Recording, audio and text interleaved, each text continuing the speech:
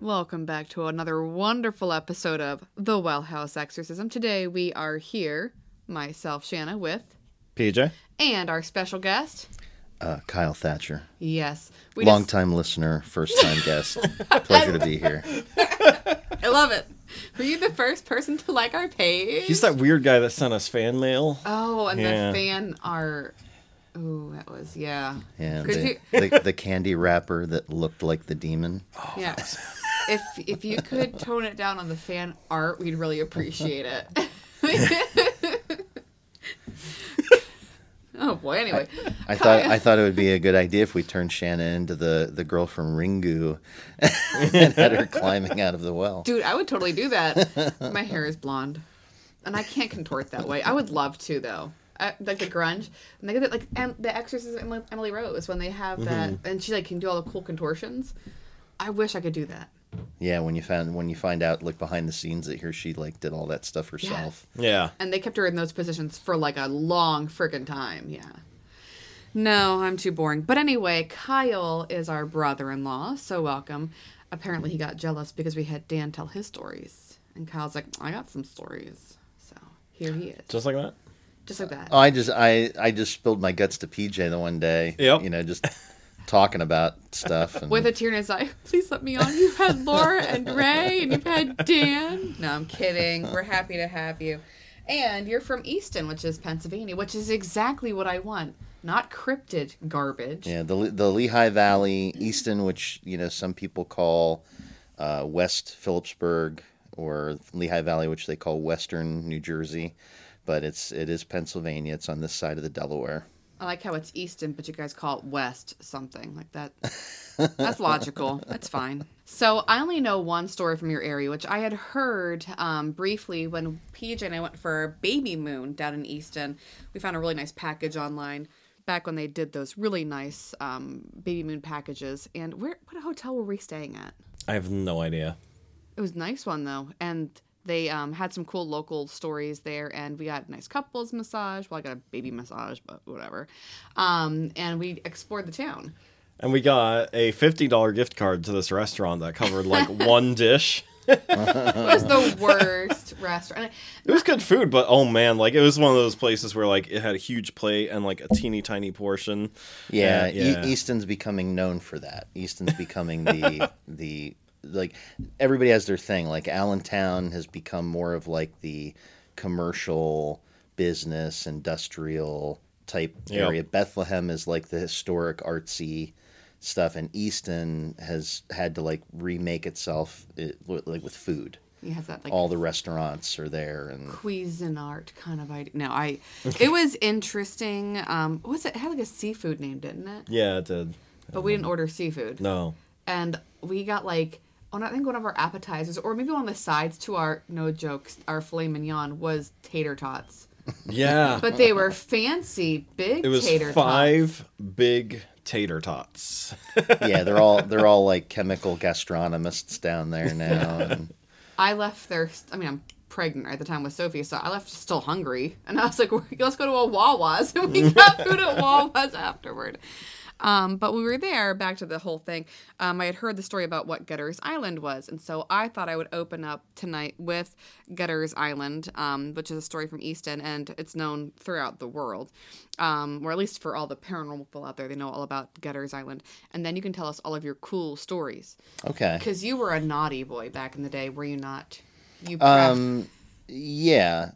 There was a time when it was never official, but I probably could have fashioned myself as a spiritualist. We played those Ouija boards, played around a lot with Ouija boards, and trying to contact spirits.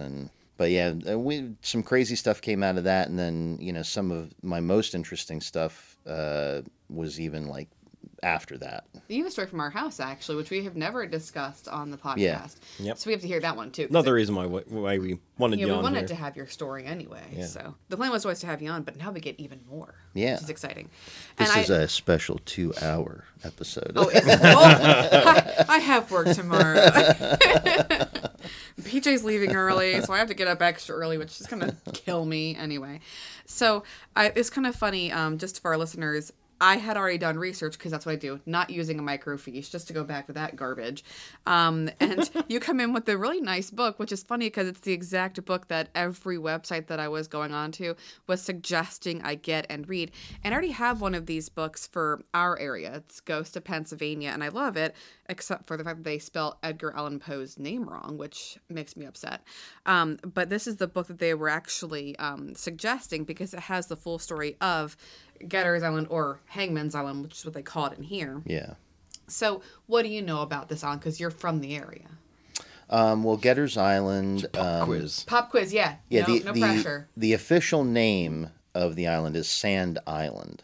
That's a boring name. Yeah, it's more like just a sandbar, and it sits in an area right where.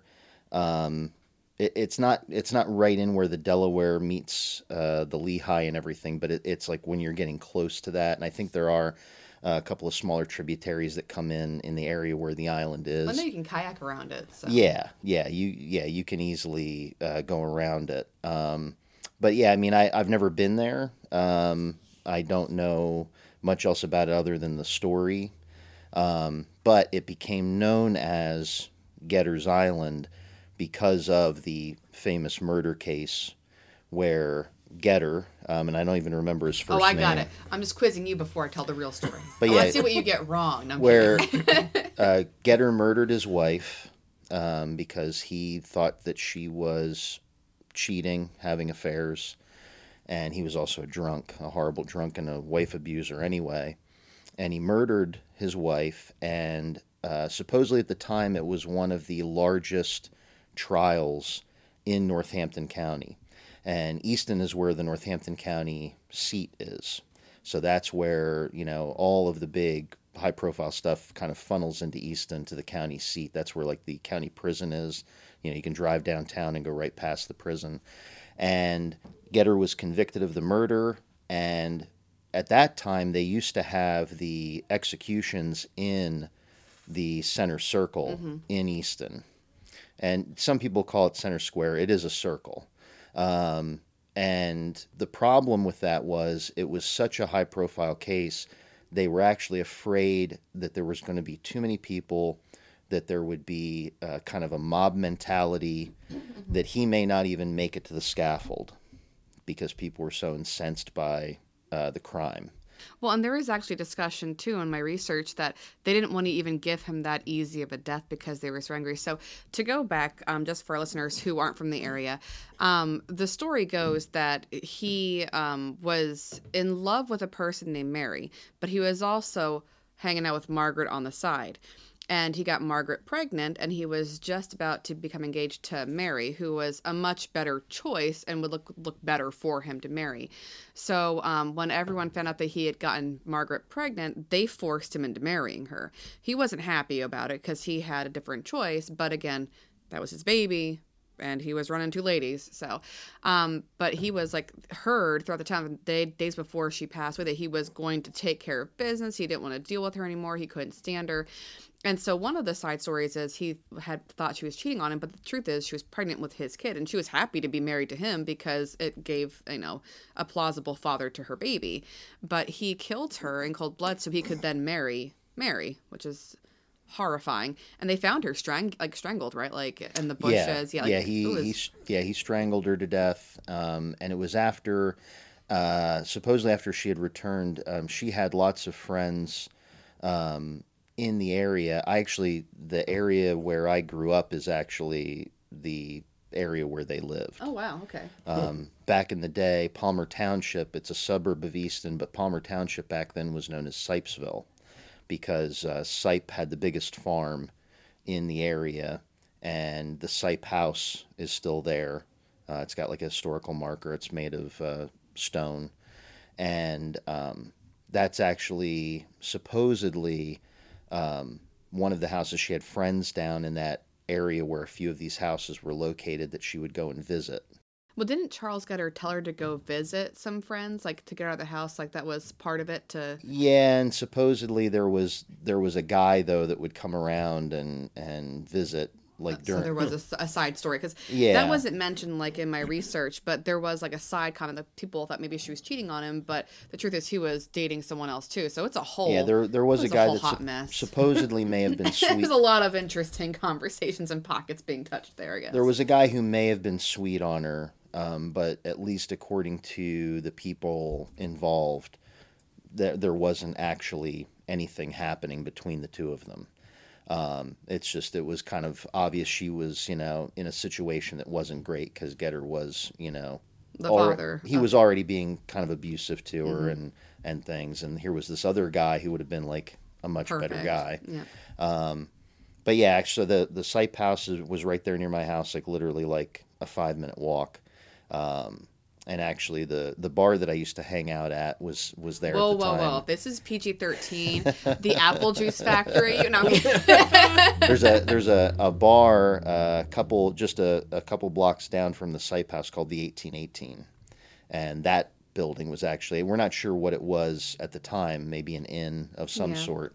But that was a place actually to trade over horses. that was actually there at the time, and supposedly where Getter's house was is actually where the Northampton County Country Club is located now. Oh, cool. Which is only about a 5-minute drive down. What's the Greenwood Street? Like you mentioning all these roads, and I'm like, I know where a Wawa's is in Easton. I don't.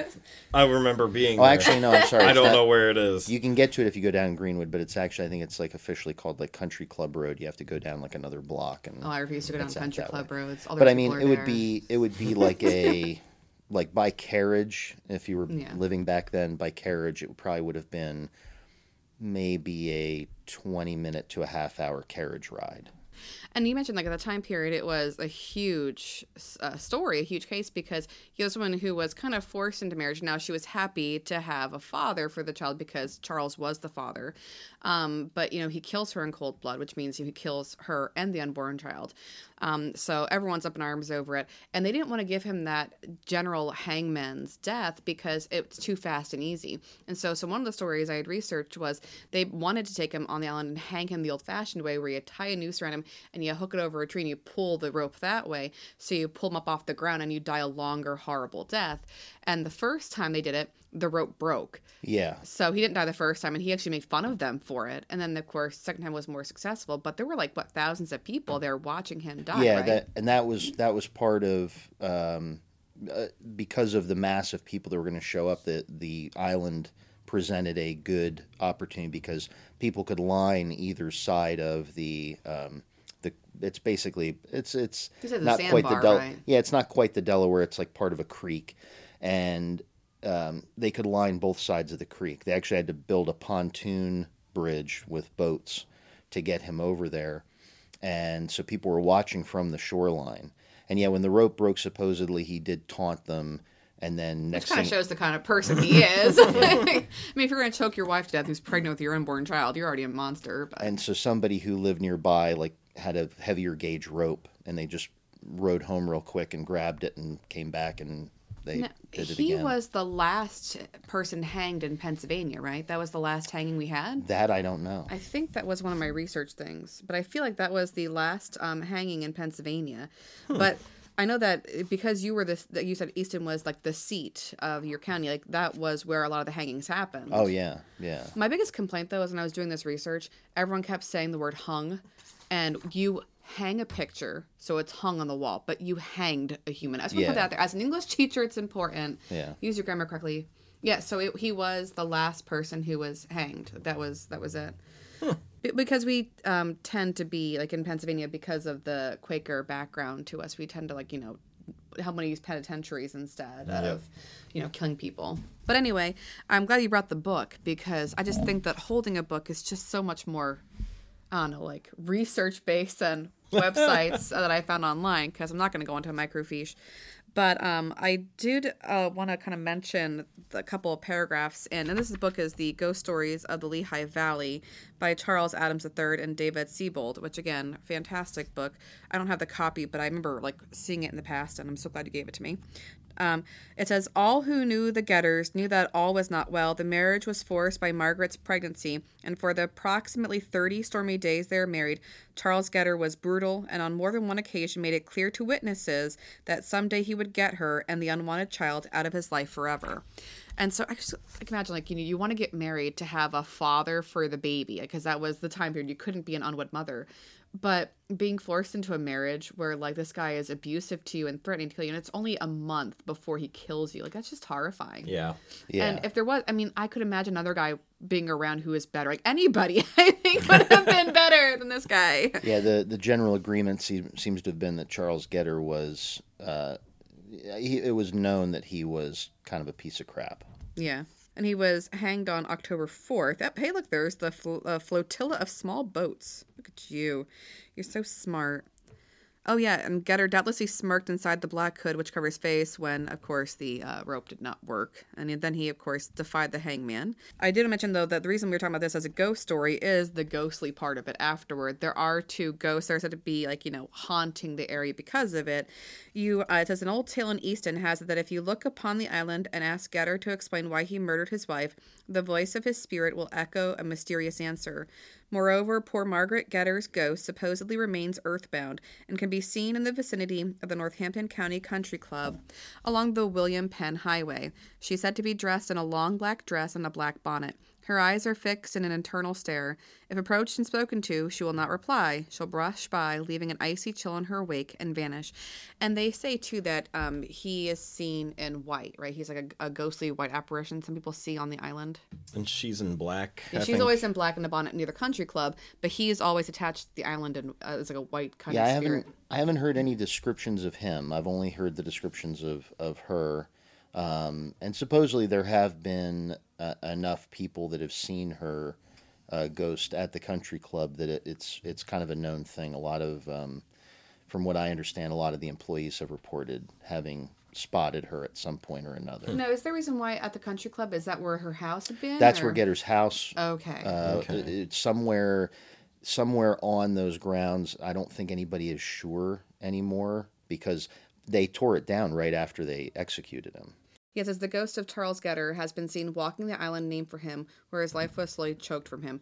And that's from the other article I'd printed. Yeah, if you look up the island now, it'll still say Sand Island. Yeah. Well, it was for sale. Yeah, I looked it up in 2016 or 17. No, yeah. 15. Sure. It was for sale for $150,000. And then just last year in September, it sold for $200,000. Oh, wow. Or was it for sale? Did it actually get bought? Because it was for sale. I would assume so. I don't think it's listed They anymore. upped the price. I know it's frequented by fishermen, so that may be a reason why somebody wanted it for use in That makes sense. fishing. I swear from. to God, if Zach Baggins buys this island, I'm done. He cannot come any closer. I'm done with him. The funny part is, as Sand Island, it's actually I have an illustrated history of Easton, which is from like way back. It was probably from the late 1800s. It's at my parents' house still, but my dad let me have it. One of our ancestors was one of the judges that was like the county judge. Oh, wow. And Judge Myers. And that was his book. He had the illustrated history of Easton, and they talk about the island in there and mention Sand Island. And they give all the old place names of everything, like there's a hill called Mount Olympus and all this kind of stuff that most people don't know anymore. Did Zeus come down and hang out?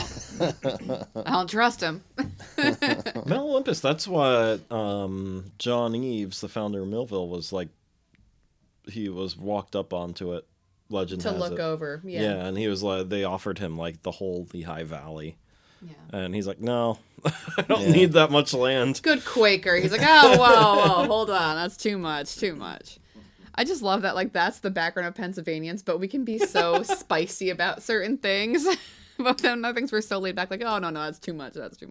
But even like you mentioned in that book when I was reading, it said, the William Penn Highway. Again, like a lot of our roads and stuff are named after our original Quaker heritage. Or then you have the crazy names from the Native Americans, like the Susquehanna River. Lehigh is pretty easy. Then you have Bushkill and you have Shamokin, Tunkhannock. Yeah. If you're not from the area, you're kind of like, how do you pronounce this word? Tamaqua? I love when people try to pronounce the words around us. Anyway, all right, so that's my little prelude into Easton. So now we are here to hear your stories, Kyle.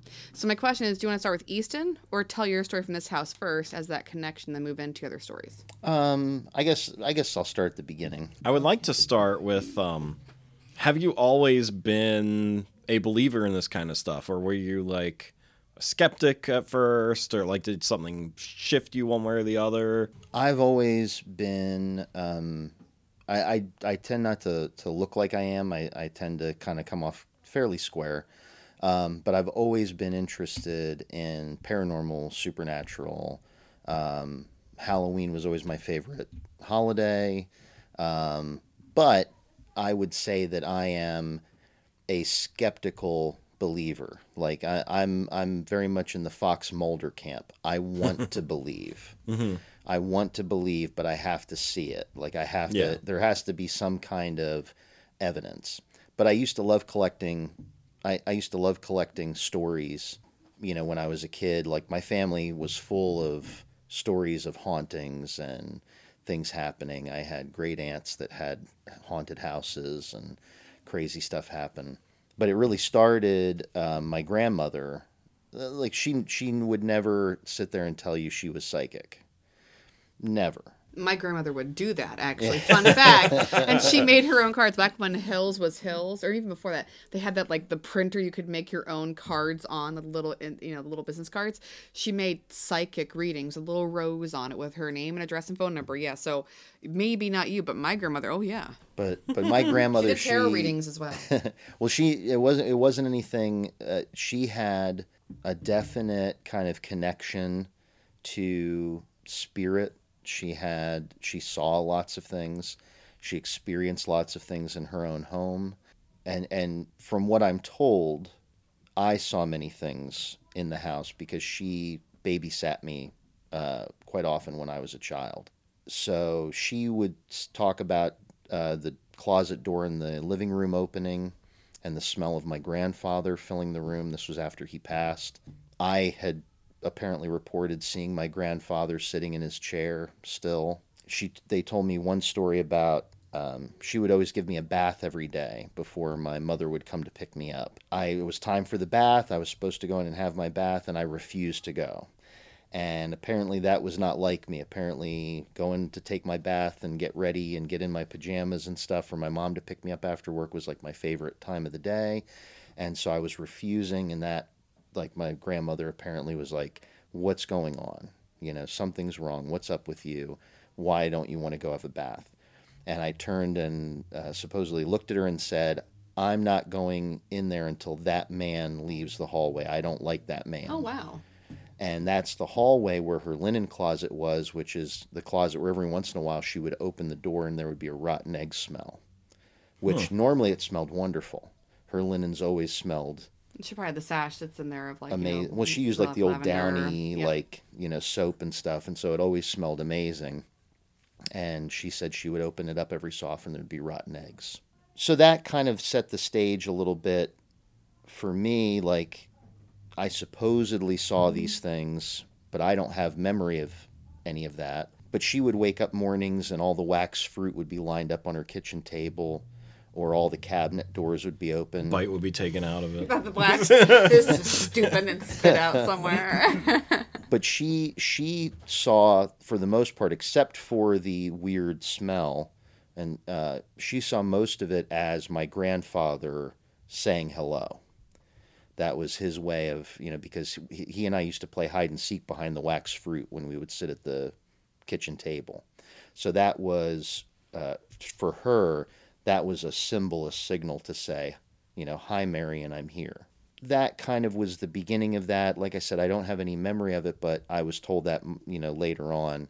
And I heard all these different stories from different family members growing up. Where I started to kind of get into ghosts and things like that was much later. When I got into high school. What year was that?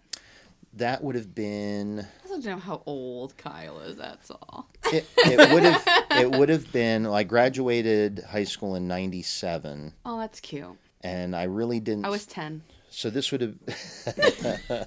PJ was too. Fun fact. All right, so I was a choir boy. I was in choir, and that sophomore year, I met a guy who's now my longtime friend, Austin. Austin was the one who inspired me to ask Jenny, PJ's sister, out. Now we're married. Gross. Did I ever teach you the sign language for vomit? There it is. So, love isn't real. And he asked me Hi, honey. at the end of that sophomore year, he asked me if I wanted to hang out that summer, and I said sure. And so we started hanging out, became best of friends. And Austin, during that time period, he doesn't now, by kind of by choice. That's like a private story that I won't go into, but by choice, he doesn't see things anymore. But at that time, and I found this out, it unfolded as we were friends. Stories of him seeing things and experiencing things came out. So he sees dead people. Yes, he definitely did. Saw. And he would see them as if they were real people. There were times when he did not know they were a ghost. So he did see That's- dead people. Yeah. I'm That's, good. No, Yeah. thank you. He, just to give you a little bit of flavor on that, we took a trip to the shore, the Jersey Shore, to visit a friend. They had a rented house that their family would rent every summer. We came back from the beach. Austin is upstairs changing into out of a swimsuit into dry clothes. And he comes downstairs and he goes to our friend whose family rents the house and says, "Where's that older woman? I want to apologize to her. I didn't know if there was a lock on the door or not." And she says to Austin, our friend says to Austin, "What are you talking about?" And he says, "I was up there changing, and this older woman opened the door as I'm naked." So she saw everything. Oh, she got a little peep show. And he's like, and she says to me, "Oh, I'm so sorry. I thought you were my son." And she quickly closes the door again.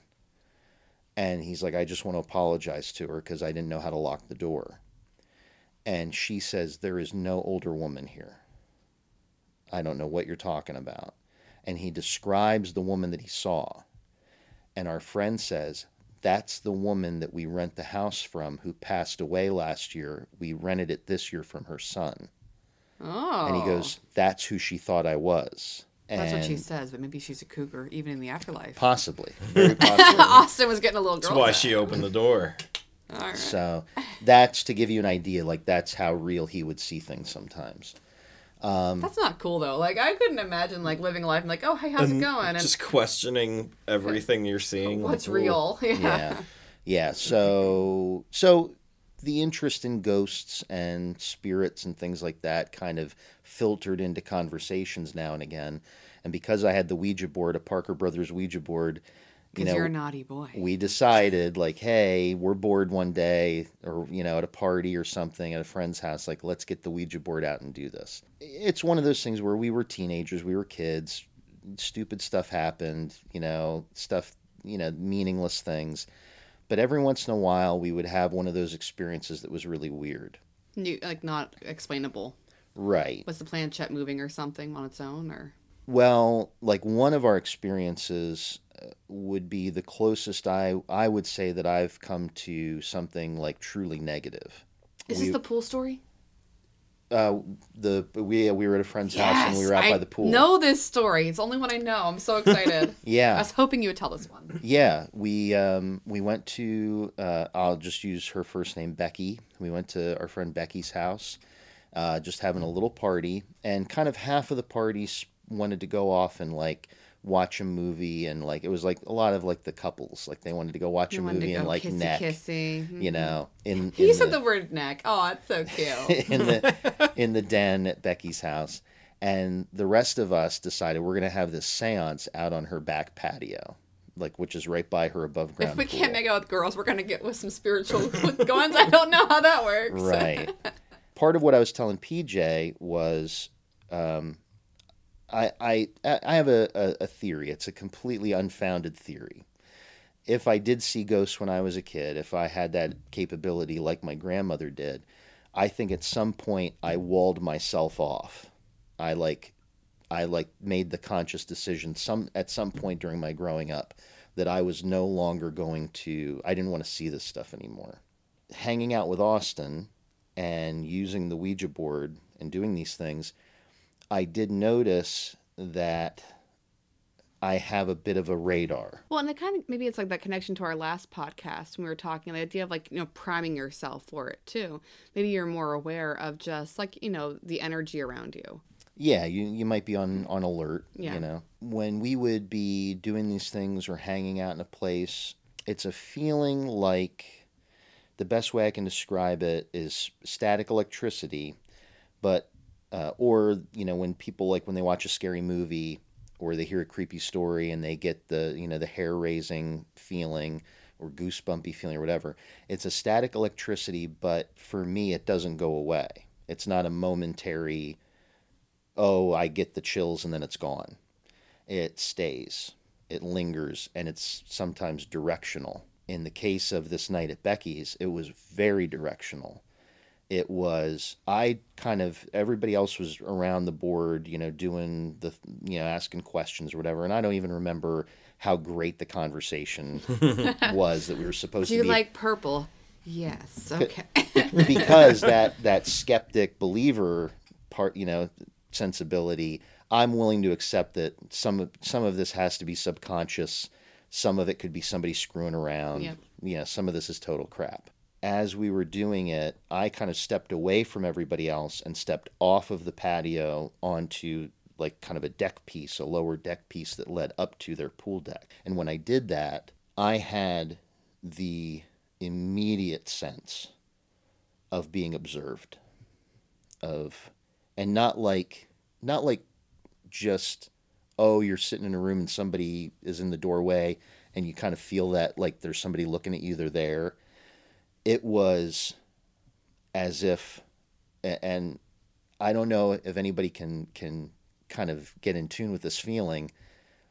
It was like a mountain lion, a bear, a wolf. Well, and that's like It was a predator. They say like that's part of it. Like if you notice that energy, like you're mentioning, it's your primeval awareness. Like you have that gut instinct for a reason. And there's so much research right now that's happening that a lot of our decisions don't actually come from our brain. It comes from our gut, but we recognize it as being an idea from our brain because our brain recognizes it. But it initially comes from the gut, and so gut health is actually more important than like taking vitamins. It's like, what are you eating? Because it's gonna help make better decisions. There's like a lot of currently founded research in that. Yeah. So that was really your that primeval awareness kicking in. Yeah, just like when I was down here in the basement and that thing was, in front of me and I couldn't move. Like you recognize that you are like in the target of something that's going to hurt you. Yeah. It was definite predatory feeling, like intent, like there was an intention behind its observation. But again, skeptical believer, I could just maybe there was a mountain lion. I could just be freaking myself out. Yeah. So initially I just stayed quiet and I'm staring at the direction that I'm getting the feeling from, trying to see if in the darkness over next to this pool, if I can see something there. Maybe it's an animal, maybe it's, maybe we're in danger, and I'm not seeing anything, but I'm getting this feeling. And then as I zero in on it, like physically with my eyes and mentally trying to like kind of reach out, like I don't know how to do this stuff. I don't posit myself as in any way psychic. I'm trying to like reach out to like see if I can center on it. And when I do that, it moves. I get the feeling from like 90 degrees to my right, and I turn my head and the feeling is there, palpable. And every time I try to get a position on it, it moves again, and I feel it from somewhere else. So again, I have not said anything. I say to one of my other friends who was there, I say to him, I don't say what I'm feeling. I don't describe it.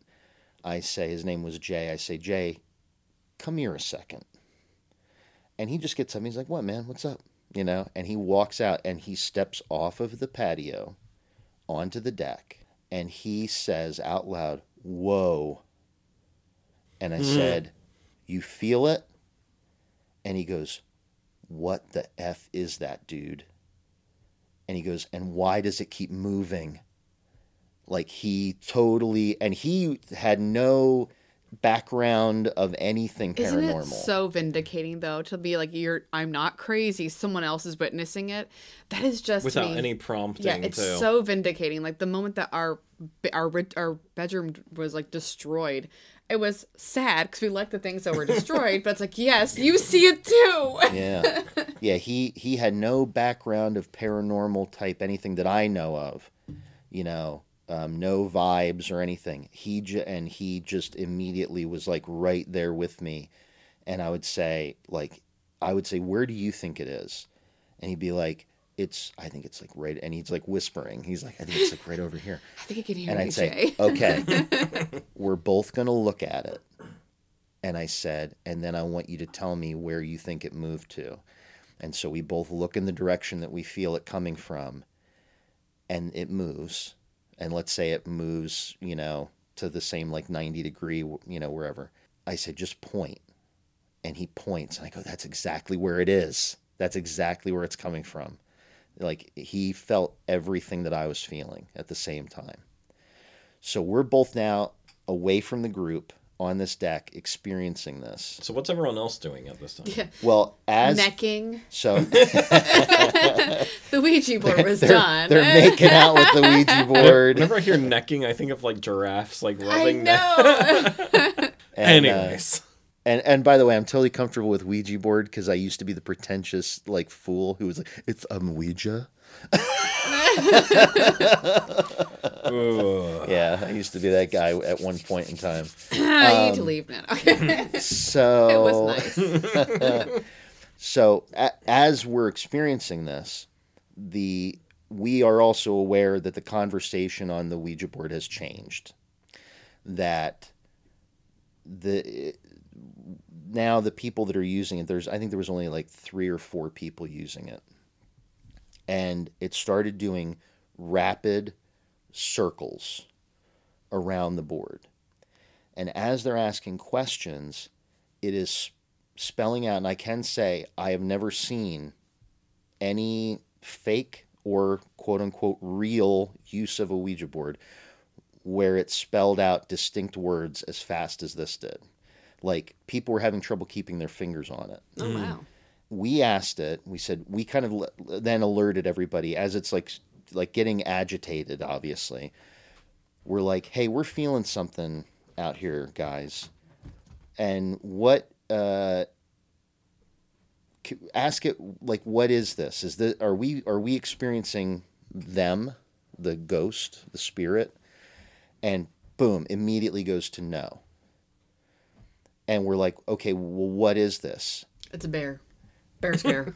It spells out rapid fire, big, B-I-G, circles, B-A-D, bad. Big bear.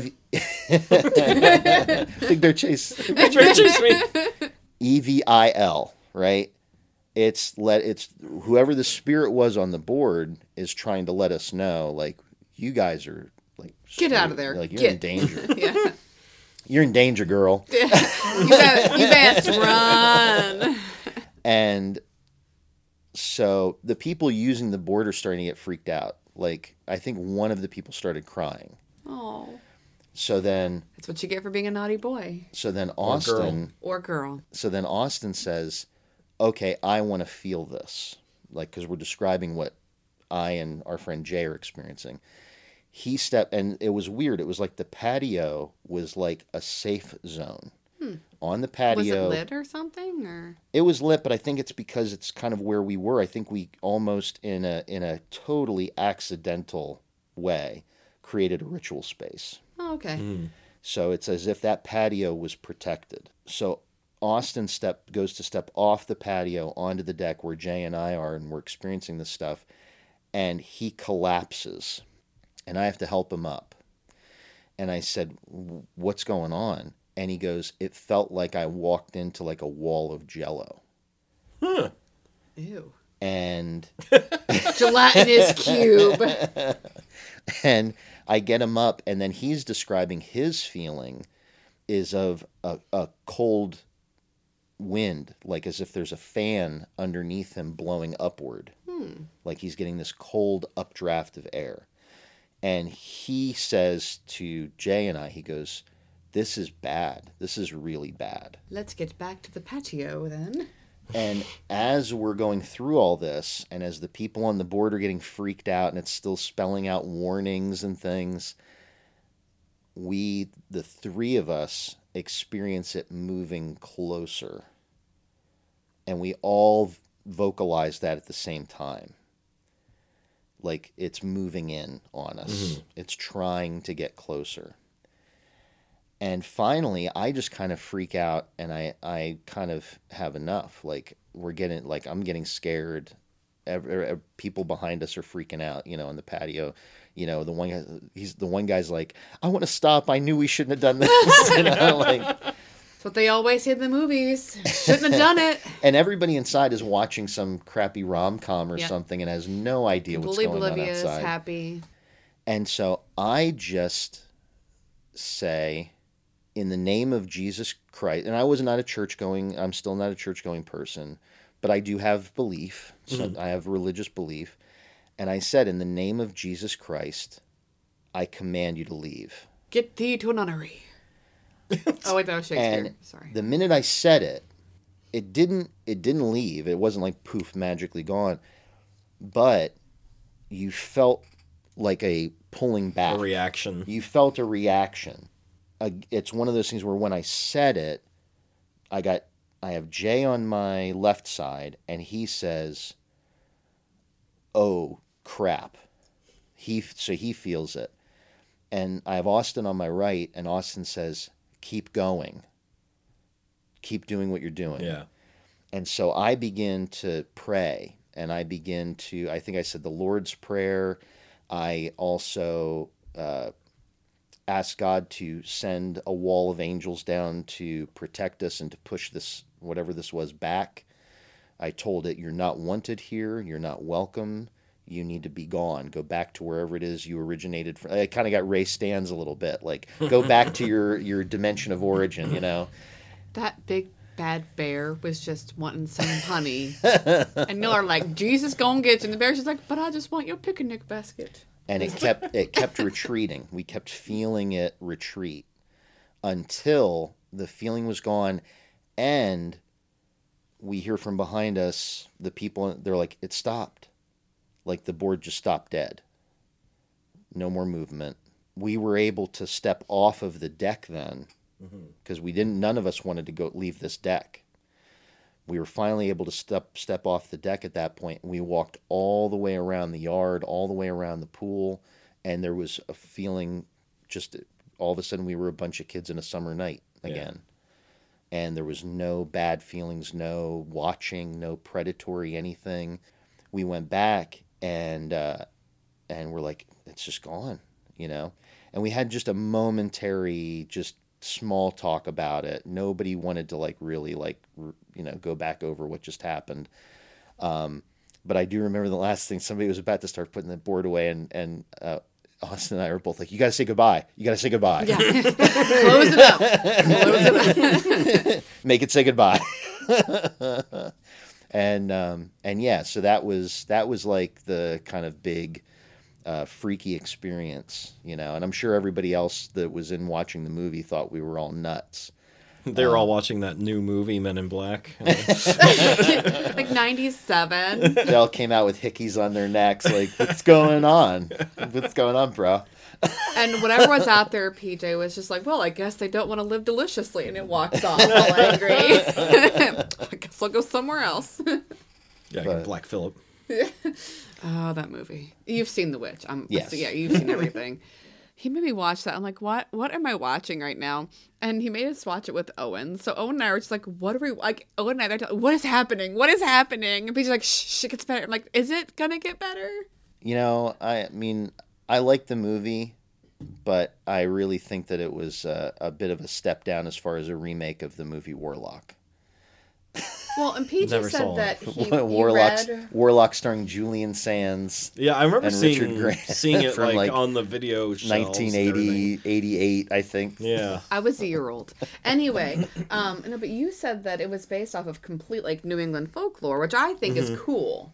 But I feel like they could And like have everything the weaved- witch does and stuff is all stuff that they really believe. Oh yeah, witches making did. the flight grease out of like baby a fat. baby. Yeah, Dead I'm baby. sorry. Could we not like? Why do you make me watch these movies where babies are hurt? I didn't remember that part, to be completely honest. But Yeah, that was offensive to me. I told Yeah, you, the I movie learned- leaves you feeling like weird. And they believed this. I learned Yeah. about the baby fat flight grease in a Halloween book for children Nice. as a child, and it's a book I still have. I still own that book. Wow. So don't bring that one. You always bring back the ghost stories, Lehigh Valley. This one's delightful compared to that. Look, Catasauqua, another word that people would not be able to know how to pronounce if they weren't from this area. Oh yeah, we have the ghost of Hawk Mountain here. I forgot about that too. Someone's like all these different things in here that I know. But yeah, so that was probably the biggest experience that we had What else did messing you around That's with the Ouija wild. board. Because I do want to hear your story from our house too. Well, I guess The pool story is good. You told us that. I want to say we were still dating when you told us that story. I might have. It's been a long time since Yeah, I heard it. I don't tell my ghost stories as much anymore. Especially like at work, you get looks. Well, I think you were trying to be cool back then. No, Laura's house was haunted, so we're like, oh yeah, well, Yeah. here's a story for you, because I think it was just like, well, I've seen some things. Well, so I guess I'll briefly tell you about college because we Yep. had the stuff at college, and then we can talk about the house. Perfect. First went- off, which college did you go to? I went to Lycoming College in Williamsport, Pennsylvania. That's where I met Jenny. We were both in the theater program. And I was also a member of Tau Kappa Epsilon fraternity. I'd like to say hi to all my Teak brothers who might be listening. So at that time, Teak was housed in East Hall on the campus, which is at You're like, just surrounded by East and Eastons, aren't you? I know. It's the... Why couldn't you be in West Hall, huh? I didn't think they had a West Hall. They should have. But it's like on one of the far corners of the campus. They It's shoved like, you in a corner. Yeah, They yeah. put Teak in a corner. They put Teak in a corner. Yeah, and Patrick Swayze was not coming to get us. No, he was not. So I started living there. Actually, before I was a member of the fraternity, I was like an independent who lived on the floor for a bit before I pledged. And over time, we started to have experiences which we didn't know about until one of our brothers had the like penultimate experience. I love that word. Sorry, English good teacher. Where most of our experiences were like very small. We had brothers that reported the volume on their stereo going up and down on its own, and they could actually watch the knob turn as it went up and down. They watched it. Yeah, they actually saw it happen. Brothers would have lights, lamps click on and off. Was it a clap one? No, unfortunately. Oh. I Was just this put before the clapper? I just put a clapper in our bedroom. Did you really? Yeah. They were still around. TV's going on and off. But so my personal experience with the ghost of East Hall was it's a Saturday morning. I'm sleeping in. I don't even think we did anything super fun the night before. I don't think it was like a party weekend, but I'm sure we like. Isn't every weekend a party Well, weekend yeah, in college? I think we hung out and probably drank beers and watched movies. Listen, or something. I literally 0 times went to a party during college. Like, I never did, because I didn't live on campus. So what was it like? No, well, that's a different story. It's a different time. I'll live vicariously through your stories. But I had a roommate. We lived in. It was kind of funny the way the place was set up. You had these 2 huge end rooms, which were like where like 4 guys would live in each of the end rooms, and then there was one slightly larger room, like than all the others, and that was usually like one of the more senior brothers who wanted like to have a big room but a little more privacy. He would get that room. Well, I just happened to be really good friends, even though I was a very young brother. I happened to be really good friends with that brother. His name was Avery. Avery, unfortunately, is deceased now. But Avery and I lived together and had tons of fun. He was a computer science major, and we had to kind of like give you an idea of the room. We had 2 loft beds to give ourselves more floor space. So I am on the loft at the far side of the room from like when you walk in the door, like across the room. And underneath my bed is Avery's computer setup for his computer science stuff. And then Avery is on the side closest to the door, and that's where we had like a chair and like couches and stuff underneath his. So one Saturday morning, I'm waking up very slowly, and I begin to roll over. Like I'm waking up, I'm like, oh, my shoulder's stiff from sleeping on it. So I start to roll over to switch positions, and I plan to kind of try and go back to sleep and get another hour or so. As I begin to roll, I begin to get the sensation of the edge of the bed, because these lofts didn't have like railings. They were like a little deep. But they that's didn't nice. have, yeah. So I begin to feel the edge of the bed, and I'm like, my brain is scrambling to wake up now, going, oh my God, you're about to roll out of this Grab bed. onto something. Yeah. You're about to roll out of this bed. Get ready, you know? And then I feel two hands catch me. Like one hits my back, one hits kind of down around my like lower back butt area. Ooh, they grabbed your patootie. Yeah. My and these two hands catch me, and so I stop rolling. And I just assume that, oh, Avery must be up. He's down sitting at his computer underneath my bed working. And he must have seen me start to come out of the bed and reached up and stopped me. So I say, oh, thanks, Avery. And I don't hear a reply. So, and the hands have gone away. And I don't hear a reply. And so I crane my neck over to look over my shoulder, and I see Avery laying in his loft bed across the room from me.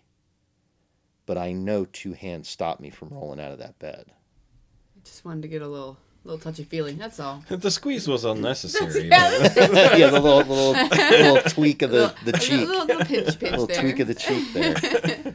Fresh. So I assume you didn't go back to sleep after that. No.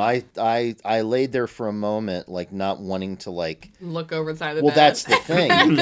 Yeah. Then it's like, okay, well, there's only two options.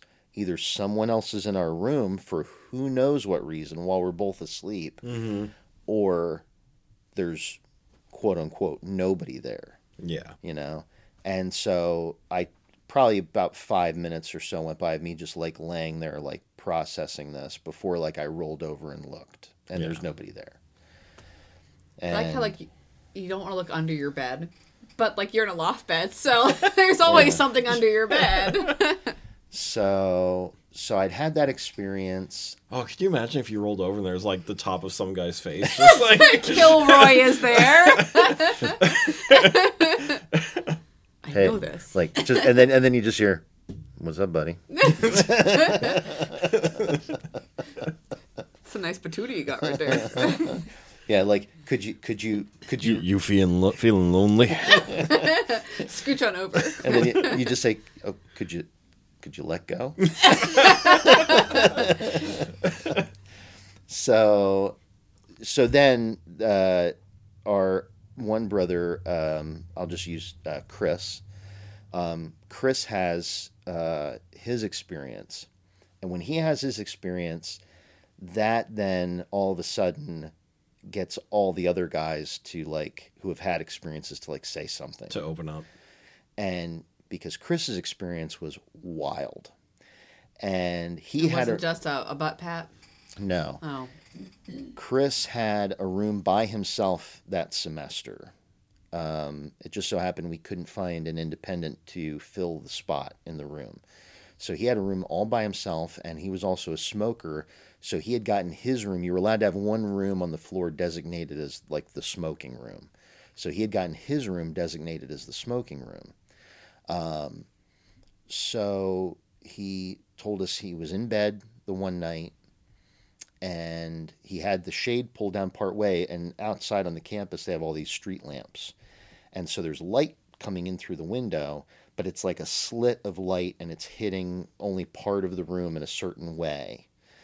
And he had only one piece of furniture. Like it was like Spartan living. He had a recliner, and it was just so he could. Of course he did. It was just so he could sit in the recliner And and watch TV? watch football I and knew smoke it. his I knew cigarettes, it. right? Nothing else. And so the beam of light is like a slash, like hitting the part of the recliner and like lighting up the bottom portion of the recliner. And at least for a certain segment of it, like you can't see like where feet would be, but you could see like where the lower half, the arms of the chair, the seat.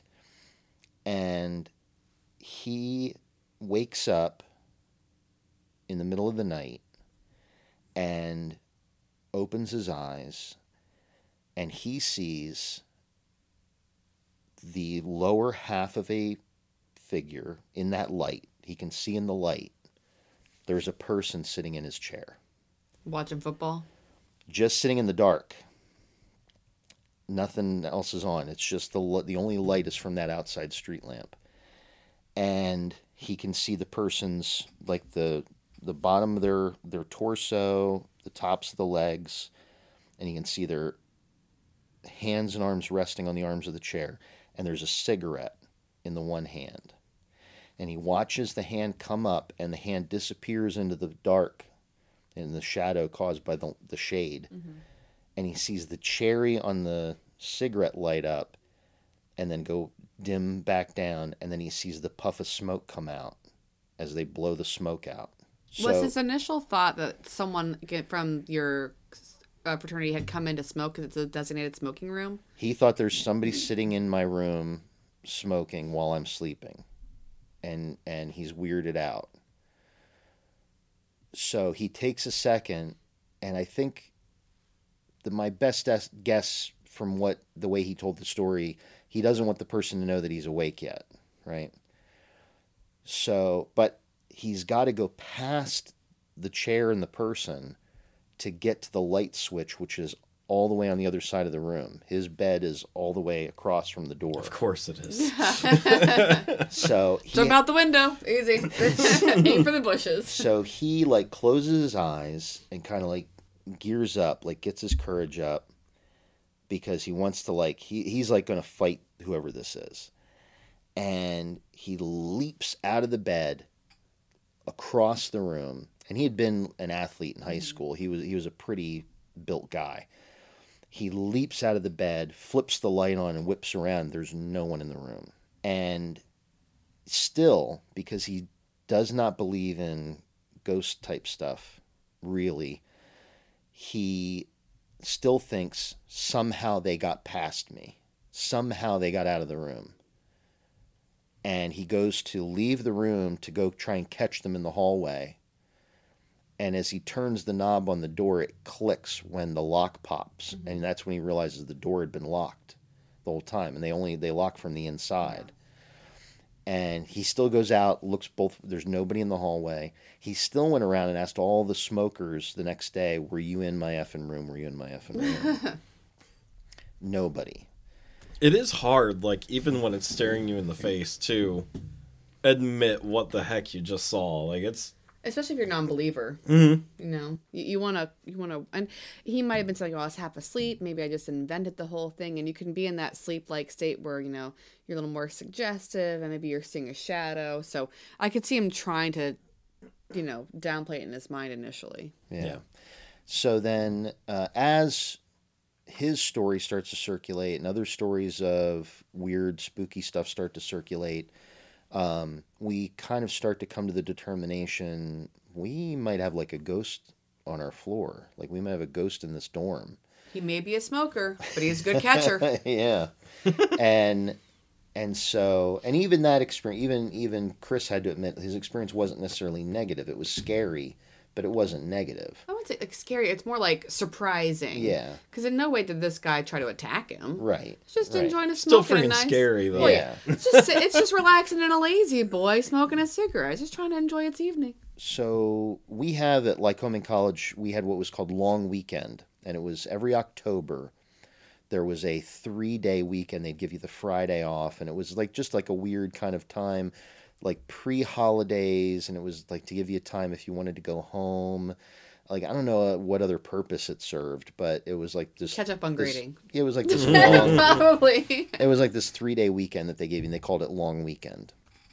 So over Long Weekend, there was a bunch of us that either couldn't go home or didn't want to go home, and so we stuck around the floor and watched. It's October, so we stuck around the floor. We watched horror movies, and I think this was the weekend that there was a fire off campus, and so we walked over and we watched this like garage burn down, and.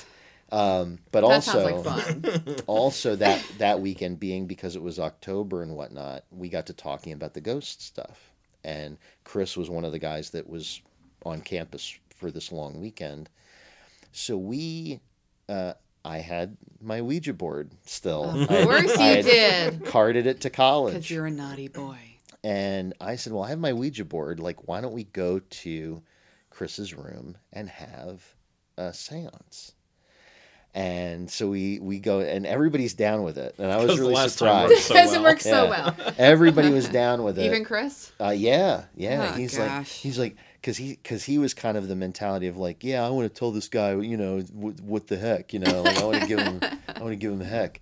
And so we go and we have this Ouija board session, and during it, like because we were all pretty skeptical, like we were all pretty skeptically inclined as far as like, okay, well, how do we like make sure nobody's like moving it or any of that stuff?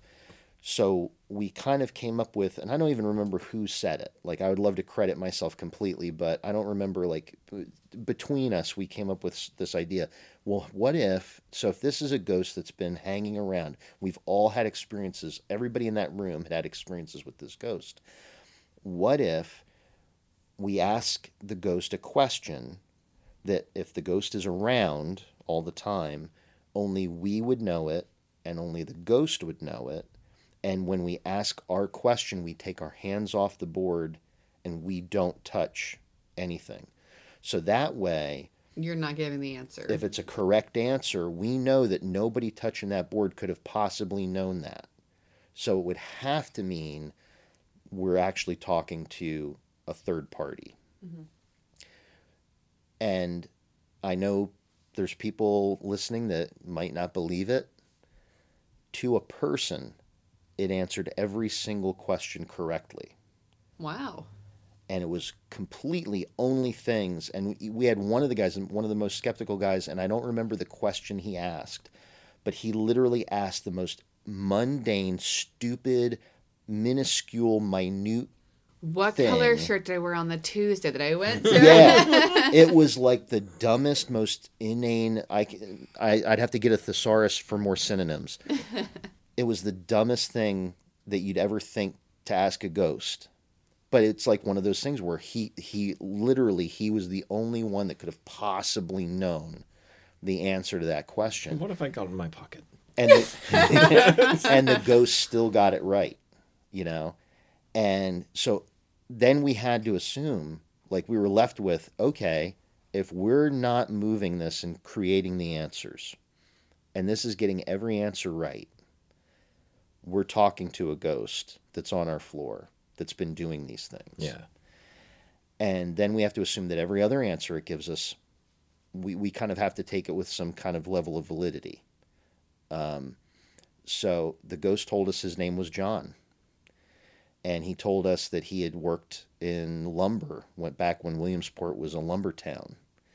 And he told us that it was like a payday. He had just gotten paid. He had been down in town spending his money, having a nice little time. And he was walking on his way back to his lumber camp. And the area where he was walking, whether it was a trail or an actual established road or what, went through where East Hall eventually was built. And at that point, he was waylaid by two thieves who wanted to steal his week's His pay. money. And he fought with them, and they murdered him to get the money. And that's where he died. So he died there before that building was ever built, before the college was ever there or anything. And we went through a bunch of other questions, but one of the things that we did say was, we said, well, John, because he actually apologized for the times that he scared us. He said, like, especially Chris's experience. He actually spelled out, "I'm sorry." It's a nice chair, though. Just needed a smoke. And we said, well, John, you seem like an okay. I mean, I said, you kept me from rolling out of bed. There were other guys who reported other small things. I had been in a room, this was after this now, I was in a room where the TV turned off and the clicker was right there on the table in front of everybody. It was never anything like super negative or whatever. We said, whatever sins you may have done or you think you may have done or whatever, you can just ask for forgiveness for those and like move on, it'd be okay. And he spelled out, "Don't want to." And we said, well, why? And he said, having fun. We're in college, man. Yeah. And party every day. So apparently, from the conversation, he enjoyed being in this place where there were all these guys hanging around. And he's just one of the dudes. He wanted to be part of life and have, watch football, smoke some cigarettes, observe all these experiences. Get a little twisty on the patooties over there. Yeah. And so he said he wanted to stick around. And so then when stuff would happen, like when that TV shut off then, after we had this weekend, we just said, "Hi, John." And we turned the TV back on and kept watching our shows and stuff. We just told him one rule: don't scare anybody. It's okay if you want to do something to say hi, but don't scare anybody. But yeah, it was nuts. We had one brother who said he kept hearing his name get called, and he thought it was his roommate who was in the bunk above him. And the roommate kept just going, like, saying his name over and over and over again. And finally he got he's what? Going, what do you want? Well, that's the thing. He's going like, what? And nothing. And then his name again and again. And finally he got up and he goes, "What, Dave? What the F do you want?" And Dave is asleep in the bunk above him, and then Dave wakes up and goes, "What are you yelling about?" And there would be these, just these little weird things. But so that's my story of my haunted dorm. Someone would say that could have been a demon pretending to be a nice ghost just so it could hang out a little longer. But I digress. So I guess to wrap up now, my experiences here. Yeah, so back to the Well House exorcism, because you lived here briefly before you and Jen bought your house down the road. Because I feel like the Haydens just own this town now. Like we're like on slowly taking over. Yeah, we are. We are on every major road. So you were sleeping in the room that is now Sophie's room. It was the room that PJ and I were in when that black figure, PJ saw that in the room. Where PJ, was that the same room where the bed shook too when you were little? No. No. Well, I mean, yeah, it shook there too, Yeah. but mostly... But that was the room that you saw that black figure. That's the room that Jack was staying in when he felt that ghostly presence watching him over his shoulder. Of course, it's the room where Sophie saw the thing crouching on her woodsy table. So you were in the room where there's just a lot of activity that's happened. It's not the nursery, but that was the guest room. That's what we called it. So paint us a picture with your words, Kyle. What happened here? So it would have been, that would have been 2008, right? So, we were still in college. I think we were living with Lauren Ray at that point. Yeah, it would have been 2008 that I moved out here. I had reconnected with Jen and at Austin's prompting. And Thanks, Austin. very, very quickly, surprisingly quickly for both of us, we kind of like realized that, that there was something, there relationship wise, and that we wanted to be together. And I got tired of the distance, having to go from Easton to here and back and forth. It's quite lengthy. Yeah. And I just, it's a bit of a drive. I couldn't take it anymore. So, it was one of those things where I wanted to come out, and initially I was like, I had full intention of like getting an apartment somewhere. I had money saved up for my job. I was going to like put in a down payment, get an apartment, look for another job, start doing that. And then, Jenny was kind of the one who was like, well, why do that? You could just like live here, And so I moved in and initially started like sleeping on like a blow up, mattress and stuff. But I had no real, I hadn't had like a supernatural paranormal experience for quite a while. And no one had talked about it at this house at that point either. No, there was no inkling of that there was anything. I mean, I had heard about Lauren Ray's house and that was it. Yeah, we had kept, well, some people kept all the crazy stories a secret. Yeah, well, I just thought I was kind of imagining Crazy. most of it. Yeah. Apart from Megatron attacking. Megatron. Moving on. And I think like one of the things that I talked about with PJ before coming on the show was if like I get these feelings, these like, static electricity like feelings and things. And if that is some kind of weird holdover from like some ability, quote unquote, that I had when I was a kid, I hadn't had anything like that for a while. I never had a weird feeling even being in Lauren Ray's house. I never had a weird feeling being here. Yeah, because you were out there the night that the cats got out. And Yeah. you're like, why is the door open? Yeah, I never had any weird vibes from either house. But I moved in here and I was here for a little while. And the first experience I had was strange. I was actually, Jenny and I were in bed. And the first experience I could write off skeptically as like, oh, maybe it was like a lucid dream type experience. But after the second experience, it puts a little context on it. So I was actually going to bed when that one happened. And I'm in that in-between time. I'm in that lucid, you're starting to move into that lucid period.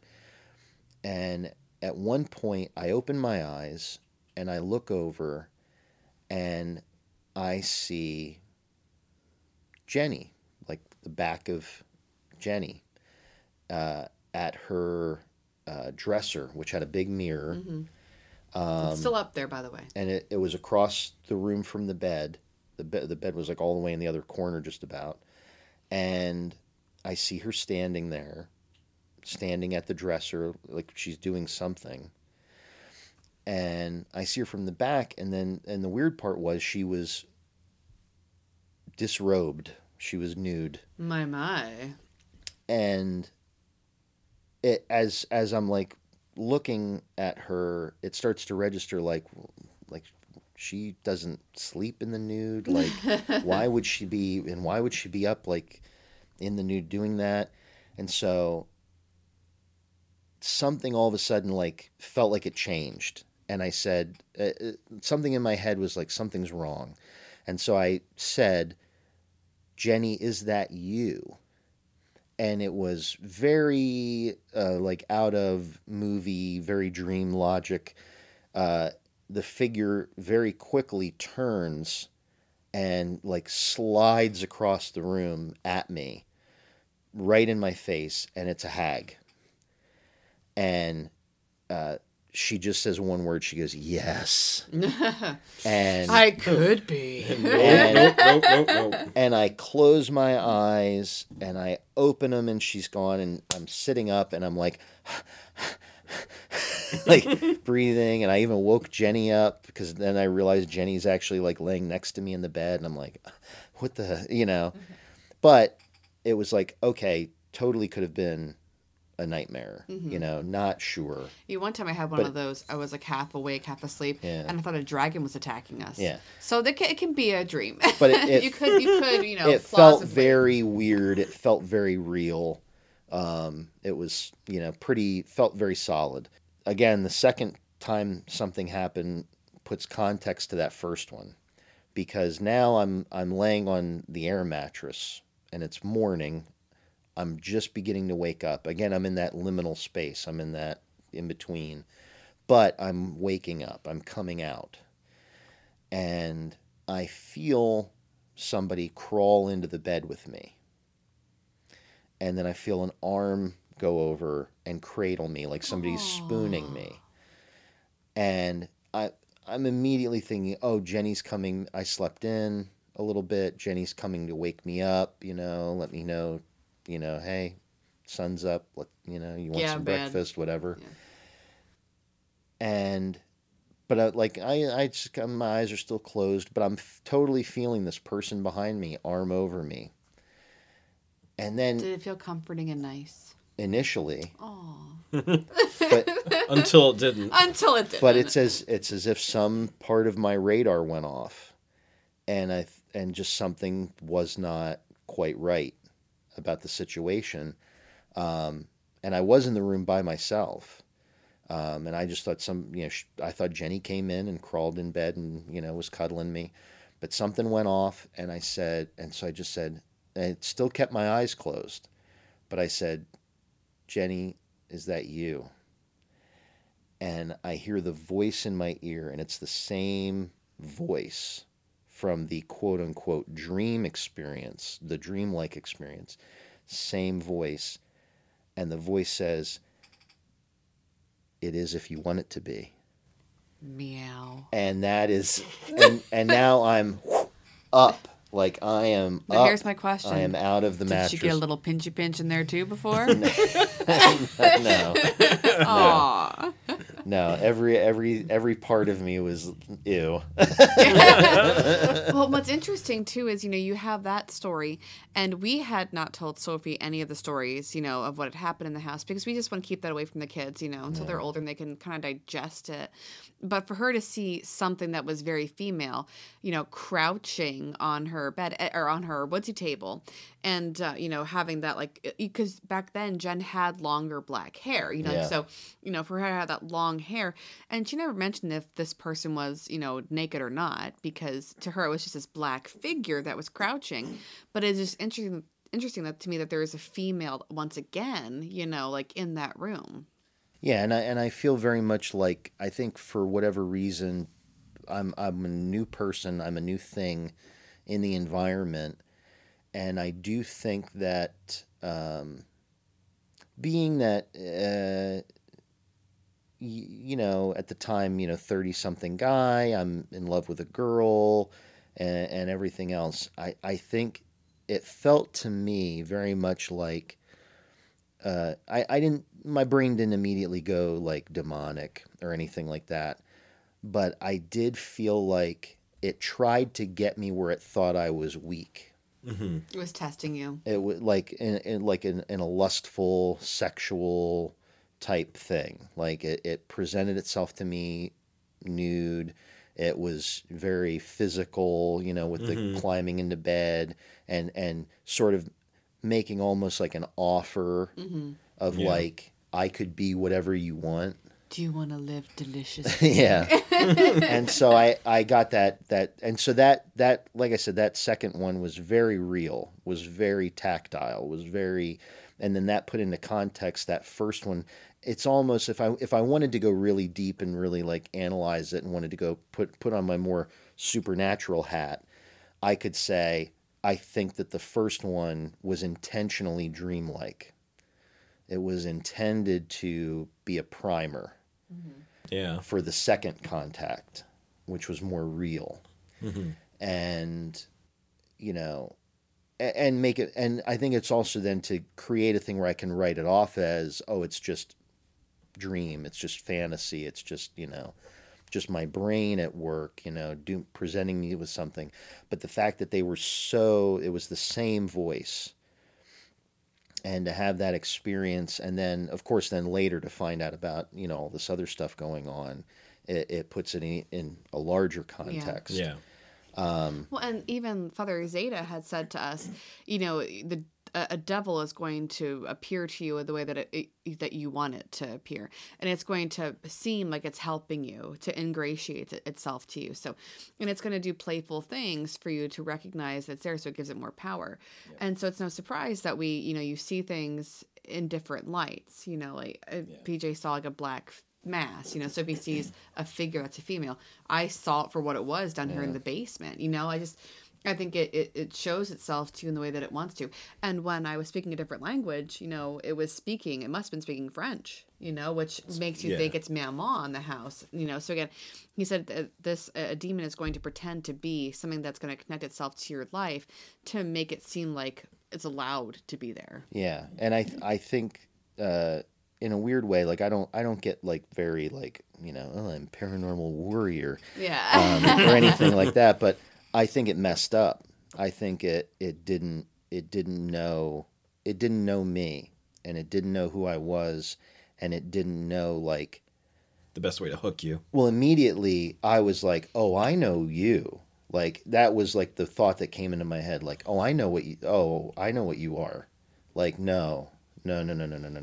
Hard like, pass. Yeah, you screwed up. You just screwed up. And I think that was like part of then all my sort of internal, mental, spiritual defenses went up. Well, and it's supposed to look for the weakest link, right? And so you were not that, know. And at that time, Simon was living here too. He was still a baby, and Jack wasn't even born yet. So, it could have turned to somebody else, or it could have gone dormant. Like it went dormant here for a couple, months at a time or whatever. And then the weird thing is, what started the whole conversation that I had with PJ prior to coming on was listening to the podcast. Then. I'm driving home from work. I usually listen to podcasts when I'm on my way home from work. I have a half-hour drive. So you had us in your car talking. Aww. Yeah. It was awe till something got in the car with me.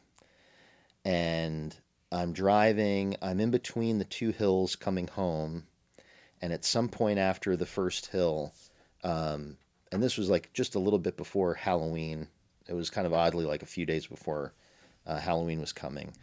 And it's one of these things where I normally don't talk about this stuff. I normally don't tell people about this stuff because I know it sounds kind of kooky because I don't even half believe some of it. Yeah, oh yeah. Because I don't ever want to put myself out there as like, oh, I'm ghosty guy. I'm ghosty He's guy just Kyle crazy Thatcher. John down the road. But no, I've had some experiences, many of them back when I was a teenager or in college, where I've had that static electricity that won't go away, and where I know like something is in my space right now.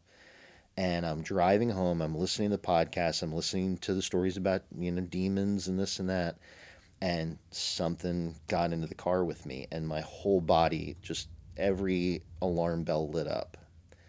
And to the point where like I had to keep my composure, like it happened, and I'm sitting there like trying to process, like, because initially I thought I have to kind of like wait, because at first like it feels like heebie-jeebies, like is this just a passing thing?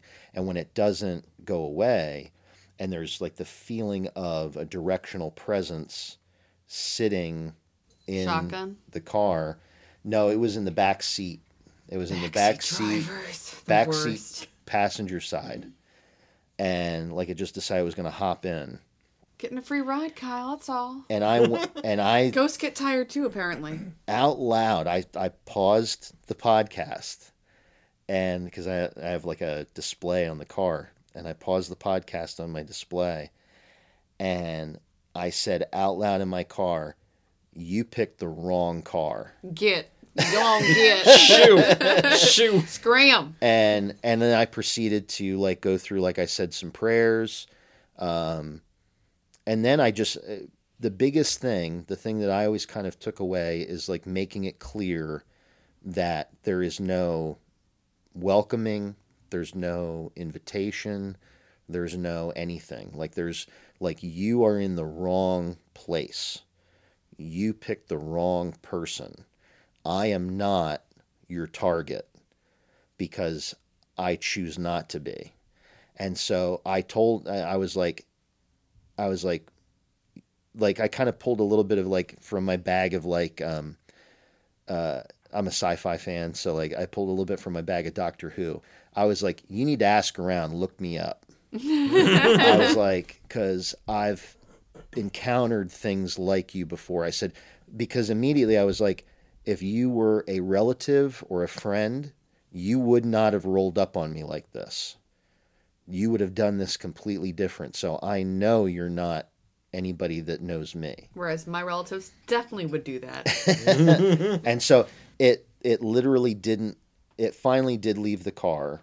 I finally felt like the release of that feeling, that energy, like I think that. he's trying to say that our podcast is haunted, and I'm offended. And I finally felt it like once I got to Or am I? the second hill coming in, then all of a sudden it was gone. And I felt like complete. Good. We don't need I that felt, in Millville. I felt We're good. completely alone again. And, but I mean, I've had that happen. It's happened once. At our house. Our house is not haunted, by the way. Like, nothing. But I had that happen once in our house. I was getting ready to go to bed one night, and I'm turning off all the lights, and I'm just about to go up the stairs. Jenny and the boys are both in bed. They're all in bed, and I'm about to go up the stairs, and it was like all of a sudden, boom, something's in the living room with me. And I turned around, and I looked right at it, and I pointed at it, and I said, "You need to get out."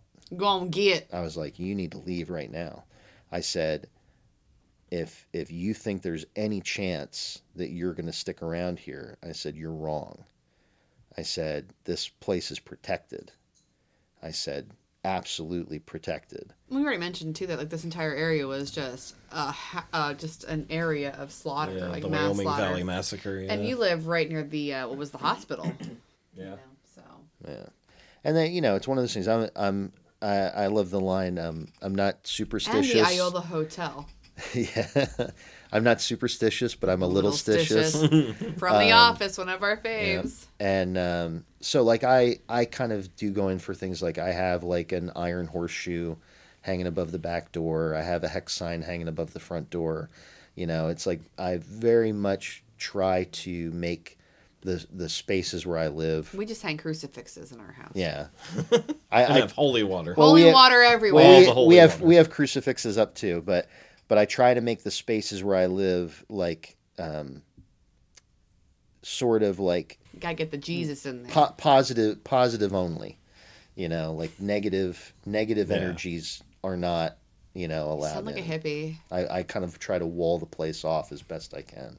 Hippie. Yeah, a little bit, a little bit. But it's one of those things. I just and it does. Like I said, it doesn't happen often.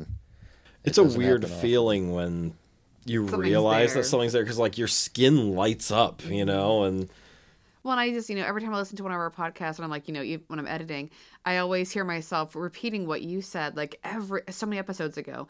The idea that you're never truly alone. Mm-hmm. You just, you want to encapsulate that feeling. We felt that for so many years in this house. And I got to say, now I don't feel that. Like, I could be home alone. And I'm just like, I'm going to take a nap now. I Yeah. don't feel like somebody's it's watching just me anymore. a wooden box, just like nice. that's all we're in now. And Nice wooden box. Yeah, Yep. it's been painted. Yeah, and it was one of those things where I never gave much to that feeling like until those times like hanging around with Austin and things like that, because I would have those sensations. It was sort of like the big event at the pool. I would have those sensations, and then like many times, they'd be confirmed. Because I would get that sensation. I would be like, I'd be like, gosh, I feel like there's something like over to my left. And, Austin would say, yeah, I've been aware of that for about a minute. And, and then he would go on to be able to like, tell me if it was female or male or things I don't want to to look at it, but Yeah. And so it was like, so those feelings were confirmed. And like I said to PJ, I said for how much I tend to sort of like, I don't really delve into that. Like, I don't really go in for, like, I don't walk around seeking out ghosts. I love ghost stories, but I don't walk around seeking them out. Yep. And so you don't want to bring it home. yeah, and so for something to have gotten into the car with me and have caused that bigger To reaction. our listeners, this podcast is not haunted, all right? What Kyle picks up on his shoes is not our issue. You scrape that off before you get in the car. But I was like, to me, it almost says like either like PJ was saying, like maybe listening to the stories and everything, maybe it brought the walls down a little bit. Again, it primes you. But also in the same sense, I think for something to set me off that heavily, it has to be a little strong. Yeah. Well, and that's been You know. else too. Like when I had mentioned telling some of the ghost stories, the exorcism specifically to some students at our CYE school, I had said like, "Would you like to help me, Father, with this?" Because I'd like them to understand that, like, being religious and being Catholic is a lifelong thing, and you should trust your gut, and that sometimes exorcisms are necessary because it's part of like a larger unit that I was doing about like seeing signs from God and whatnot. And he's like, I don't really would love to. He's like, I'd love to hear your stories. He's like, however, I don't like telling stories like that because it allows you to open up your mind to being around, and you become like a beacon because now you believe, and then it makes you like a target for demons and ghosts and whatnot because they want to like, oh, if you believe, well then hello, how are you doing? Yeah, which is why Zach Bagans' movie, which we're not like, yeah, it's okay, but Demon House, but it starts off by saying like, if you watch this movie, you're endangering yourself. You're not raggins on the baggins. Oh, I'm See, like I don't the first hour of that movie I thought was really spectacular, like just the crazy things that happen to them as they're in the house. Well, and the then like kid the climbing end, up I have to say, like the whole like kids climbing up the walls like Spider-Man. yeah, Like that's been confirmed And, like, by all the- priests, and that was seen by multiple people who say, yeah, that happened. yeah, and all the hospitalizations and everything from the film crew, and like all that's cool. And then the end happens where like the camera happens to go out of focus just as something happened, and I all call that. that too. Yeah, It's it kind of like it a feels stupid- very much like he needed to make a climax for this movie in some way. But anyways, off topic a little bit. Yeah, it was, and just to put a button on the experiences, like I said, like setting off your alarm bells and seeing things and experiencing things. Like just to give one more small example, so we were hanging out at a local park when I was a teenager, and it's by a creek, and Austin calls me over and he says, come over here a second. And I go over and he says, tell me what you feel right here. And water. I just peed myself. and I win. well, and because he knew that I could at least like feel stuff, like, that I could sense that something was around. And I said, and as we're standing there, I said, it's like I feel this energy and it's coming from like left to right and then right to left.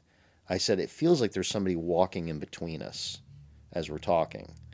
And he says, yeah. Or someone swaying because they've been hanged on the tree. Well, now he says, yeah, he's pacing because he knows I saw him. And Austin proceeds to describe to me how he went down to the creek to go to the bathroom. He was gonna pee in the creek. I went down to the river to pee. No, but it works. And he got down there and he looked down near the creek, near where he was going to pee, like on a tree. And he saw a white silhouette of a figure, like bent, kneeling over the creek. Mining for gold. Not sure what. But he said it was like they were like looking down into the water at something. And he said as he looked at it, it's that idea that, like you were saying, about being a beacon. As he looked at it, it's as if the figure sensed that he was looking, that he was saw spotted. it. Mm-hmm. And he said he actually saw the head, the silhouette, this white silhouette, saw the head turn as if it was looking at him. And then it stood up, began walking towards him, and then faded out. And so as we're standing there, all I can say is I'm feeling this static electricity go from my left to my right, and then a beat, and then from my right back to my left. And he said, yeah, the guy's, and Austin's telling me he's mad because he knows that we know he's here. But we ain't talking to him. And he doesn't want us here. Oh. And he's pacing back and forth in between us right now. Get off my Like lane. trying Get off my to- property. Trying to but that's the idea, is that and as we're standing there talking about it, I begin to get the sense of like more presence. And he goes, yeah, he's like, I didn't realize how many people were here. And he's like, yeah, they're all like getting aware. He's like, we should probably just go. We should be here. Yeah, Gene, look at the time. But it's that idea that yeah, when you begin to, and I will say that even though I'm not a person who necessarily believes that just trying to communicate is necessarily always an invitation. But I will say that when people do that, they need to be super careful, because whether you believe in it or not, if you don't believe in it, then I almost think that you need to be a little more careful. Well, my example is when you have red and blue paint, and, you know, when you mix them together, you get purple. Whether you believe that or not, when you start mixing red and blue, it's going to make purple. You know what I'm saying? Yeah. So you may think that it's a lightish red or something, but it's purple. So you don't go mixing stuff that you don't understand, because you're going to make purple. You know what I'm saying? It's a good metaphor, I think, for that. It's don't make purple. it's sort of like when you start mucking around in that stuff, and if you don't believe in it, it's one of those things where you may begin to experience negative things, and you're just attributing them to your dumb luck or something else. And I'm not going to sit here and say that, oh, every time it's a demon and they've attached to you. I'm not, an alarmist. But it's like you have to take precautions in yourself. Like if you really don't believe in any of this stuff, then just don't do it. Don't take part in it then. Yeah, if you're gonna mess around with it, just have an open mind about it then. Yeah, and because be respectful. At the very least, you should at least know enough. If you're gonna go hunting ghosts or doing anything like that, you should know how to protect and defend yourself. Well, if bad things happen. If you're going to use the term hunting for ghosts, like when you go hunting deer, you slap on some orange. You're not going to be stupid. You're going to carry a gun. So go in prepared. Maybe you don't believe you're going to get a deer. You're still going to dress in orange because you don't want to not be wearing orange during hunting season, Yeah, those deer will get you. Those deer will get you. Do we have enough time for one more? Let's do it, yeah. One more Ouija story? Okay. Yeah, one last interesting one that I think that you guys might find like super interesting. See, I find it interesting, but also you're a naughty boy. I think we should title this podcast "He's a Naughty Boy." Kyle the Naughty Boy. No, he's a naughty boy. And like colon. Yeah, the naughty list. It's perfect timing for that. Kyle's on the naughty list. I like it. Naming your own podcast. Jeez. All right. So this is a story.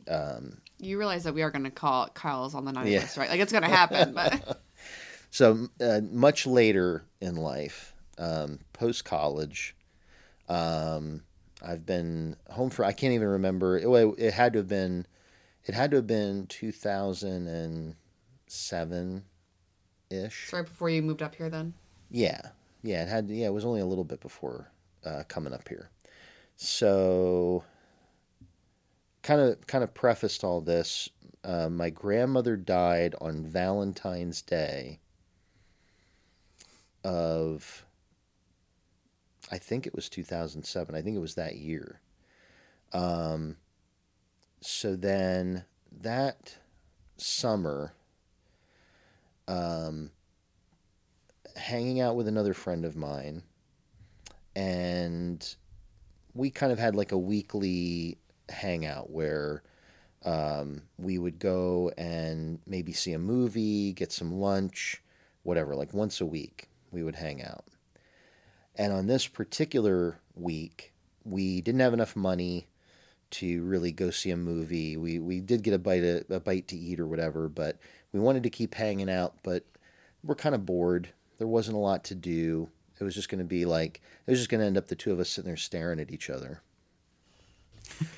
So we decided to go back. It got very, very boring. So we decided to, for whatever reason, the subject of ghosty stuff came up, Ouija board stuff came up, and my friend was like, "Oh, God, Ouija board. I used to have one of those back in the day, but I don't even have one of those anymore." I was like, "Oh, I still have Well, mine. I have mine. I still have mine." It's in my backpack. Now I they, always carry it. now they lived in an older house, and they just kind of wondered, oh, not that they had any experiences, but oh, I just kind of wonder, could there be anything, whatever. It was very naive, very, it wasn't supposed to be any major thing. So we stopped, got the Ouija board, went back to their house, and we sit down in one of the rooms of the house and start using the Ouija board. And we start having this conversation with, a quote unquote spirit, but it was pretty ridiculous. It seemed fake. Yeah, I won't get into it, but they were like identifying themselves by like a famous name that I won't even like say. And George Washington. no, but it was historical. Yeah. It was stupid. It was so stupid up to a point. Up to a point, it was stupid. And then we're getting ready to like give up because we're like, this is kind of dumb. We're starting to feel foolish. We're adults playing with a Ouija board, and we're starting to feel foolish because this is stupid. We're getting dumb answers and whatever. So I say, okay, well, I'm going to ask one more thing, and it's just ridiculous. Just from the top of my head, it's like normally you don't want to get into too much personal stuff when you're talking about that, because like the idea is you don't want to take what it's saying as like telling your future or anything like that. Yeah. That's where you get into like weird areas if you start really believing in it. And so I just asked the dumbest question possible. I was just like, is the next person that I get into a relationship with, is that going to be the person that I marry? And it goes to yes. And I said, oh, how do you know? And it spells out, letter for letter, a good source. And I said, oh, who's your source? I'm being sarcastic. I'm being really sarcastic. And it spells out, the first name it spells out Toni, Toni. Now, I know a girl with the first name of Toni. So I'm like, isn't she alive? Or that's weird. Yeah. And so it spells out Toni, and then I'm like, Toni who? Thinking possibly somehow it's going to spell out this girl. Yeah, somehow it's going to spell out this girl I know's like last name, and it spells out Hopper, Hopper. Okay. Toni Hopper. Name means nothing to me. I don't get it. I don't know it. I don't understand it. Fast forward. I get into the relationship with Jen. She's the next person I have a relationship with. We decide we want to, move in together. We fairly quickly decide that, yes, we definitely want to get married. This is before Jack, comes along, my son Jack. And at some point in this process, I find out, so Jenny's got Simon from her previous marriage. I find out that she had a child that she lost, and the child's name was Anthony. Mm-hmm. And the last name was Hopper.